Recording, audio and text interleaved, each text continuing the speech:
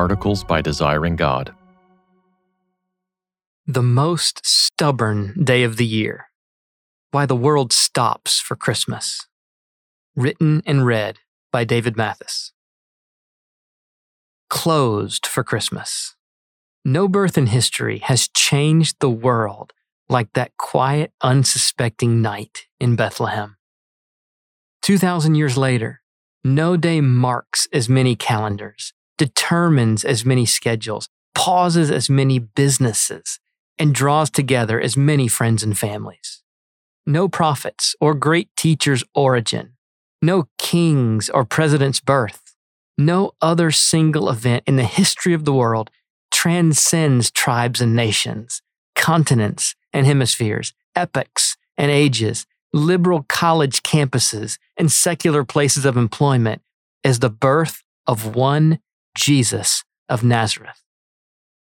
Even the annual calendar at Hogwarts is set in time with Christmas Day. And this peculiar influence is no accident of history. When we pause to ponder the surprise that this present evil age, at least for now, nearly shuts down for Christmas, we see the wink and smile of our God. Rightly has no birth story, the world over, been rehearsed even nearly as often as the day that God Himself, in the person of His Son, was born among us as one of us, fully God and fully human, to save His people from their sin. God and man in one. Of course, to mark the birth of God Himself is far more controversial than just Jesus of Nazareth. Historically, the birth of the latter is hard to deny with a level head. Yet, the heart of Christian faith pulses with Jesus of Nazareth as God Himself. On Christmas Day, we celebrate the birth of the God-man. Man like every other, and God like no other. A long history of devout and deliberate thought and intense dialogue has taught us to call Him, among countless other names, the God-man. Names from Scripture. Most of our many names and titles for Jesus come from the Scriptures themselves. He is the Word, the eternal, uncreated Logos, who was in the beginning with God and through whom God made the world. He is the long-promised, singular seed of the woman who crushes the serpent's head. He is the prophesied Son of David, anointed heir to Israel's throne, the shoot and branch that grow again from the severed tree and stump of exile. As David's son, He is Son of God as Israel's king, and Son of God as the eternal Son of the Divine Father.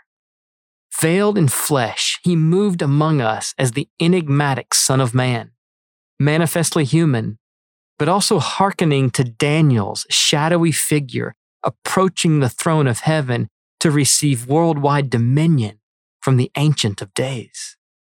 He comes as Alpha and Omega, yet suffering servant and Lamb of God, giving Himself to rescue sinners. And most shockingly, breathtakingly, awe-inspiringly, as the apostles make plain, He is God Himself, not only divine in some general sense, but specifically, and even more daringly, as Lord. Somehow, Yahweh Himself among us, as one of us. But nowhere in Scripture do we hear, in as many words, that He is God-man.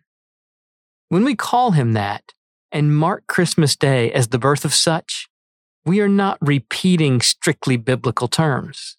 Rather, we are drawing on the fruit of theology. We are benefiting from the sweat and blood of centuries of faithful voices who responded to those who erred in trying to bottle up the mystery. Enter God-man. For the apostles and the first Christians, it was very clear that Jesus was fully human. None doubted it in that first generation. His mother knew it. She birthed him. His brothers and sisters knew it. They lived with him, ate with him, touched him, heard his voice.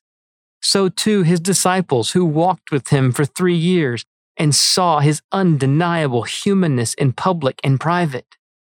Large crowds witnessed his teaching and miracles, saw him ride into Jerusalem on a humble steed, stand trial, endure slander, carry his own cross, and die on it horrifically under a sky that went black.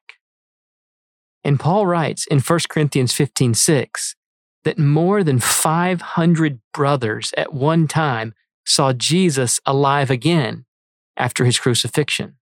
But what wasn't yet plain, and what his disciples progressively came to realize, all too slowly, during his life and ministry, and then climactically with his resurrection from the dead, was that this Jesus was no mere human. Human he was, without dispute. But somehow Yahweh himself had come in this man. Not figuratively, but literally. Not just in spirit, but actually in the flesh, truly man, with a reasoning soul and body. The disciples and those being added to their number came to worship Jesus, as first century Jews otherwise could not fathom. Jews inarguably did not worship Moses. They did not worship David. They did not worship Elijah. But remarkably, Jewish though they were, the risen Christ they worshiped. So the first question of Jesus' disciples and their contemporaries was not, is he human? But, is he God? That question came to be answered by the resurrection. Can God be man? Consider then how this changed in subsequent generations, at least among those who confessed Jesus is Lord as the starting place of their faith and worship. For later Christians who worshiped him, but did not hear him, see him, touch him for themselves, his godness was the given. His humanity might be less certain. Some were prone to ask, can the one who is God be truly man? To far oversimplify, but give some sense of the challenges from all sides, Greek influence led to Gnostic claims that Christ couldn't really be man, but only seemed to be, as in Docetism, while the heights of Hebrew monotheism led to Ebionite claims that he couldn't really be God. And as test after test arose in those first centuries, the central truths about who Jesus is were not developed as much as defended. The church and her councils did not provide further revelation about Jesus. The apostles did not waver on his humanity or deity. Rather, the fathers and creeds sought to protect the faith once for all delivered to the saints. No ecumenical council made Jesus the God-man in a way that he wasn't already in the apostolic writings and at the Father's right hand. Can man be God? When 3rd century Arians asked, is he truly God and not just God's first and greatest creature? The council at Nicaea in 325 answered, he is truly God. God from God, light from light, true God from true God, begotten, not made, of the same essence with the Father.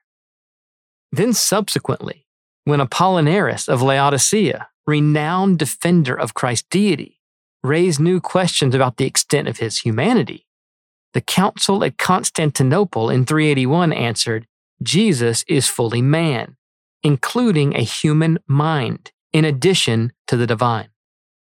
Later, when the influence of Nestorius, bishop of Constantinople, led some to question, is he really one person or two?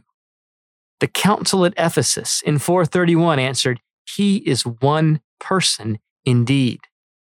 And when Eutyches and others, in response, so emphasized Christ's oneness to question, does he have two natures?